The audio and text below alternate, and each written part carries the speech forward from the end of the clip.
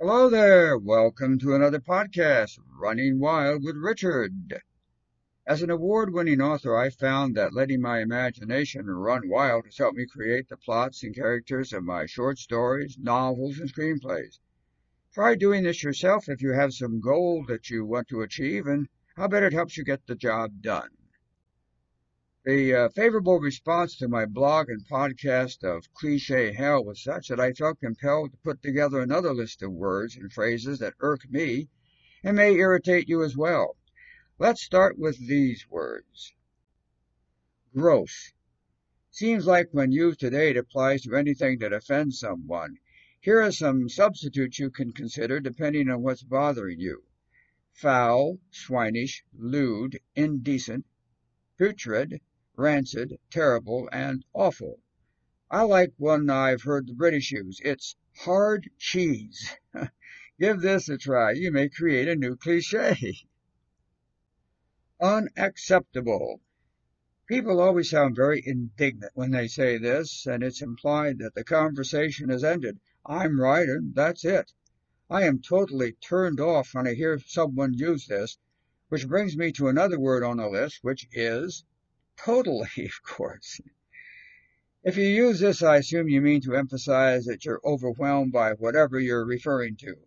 If so, you might consider replacing it with completely, absolutely, entirely, or wholly. But if you believe they don't have as much impact as totally, well, stick with it. Basically, when followed by a sentence about whatever. Words in the dictionary define it as essentially, fundamentally, and chiefly, among others, which is what people may be trying to emphasize. But if it's so basic, why use it? Just get on with what you have to say. And here are some phrases. Blown away. This is used to convey a feeling of being overwhelmed.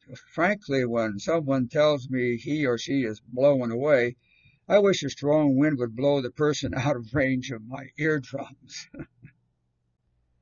It is what it is. Translated, that's the way something has to be, so just live with it. I guess we'll also have to live with it is what it is. As the day is long. Now this one really gives me verbal indigestion. As in the previous cliche hell, I'd like to imagine how the comedy team of Abbott and Costello of Who's on First fame would discuss it. So I'll give it a try. First Abbott, then Costello. Abbott. I'm having a problem believing that, Costello. Are you being honest with me? Abbott, I'll have you know I'm as honest as the day is long. How long? How long is what? The day you're talking about. What difference does that make? Any day. Let me explain. You're telling me that you're as honest as the day is long, right? Right. But some days are longer than other days, right? Right. So you're more honest on the longer days than on the shorter ones, right? Right. Which also means that since the days are longer in the summer than in the winter, you're more honest in the summer, right? Don't ask, right?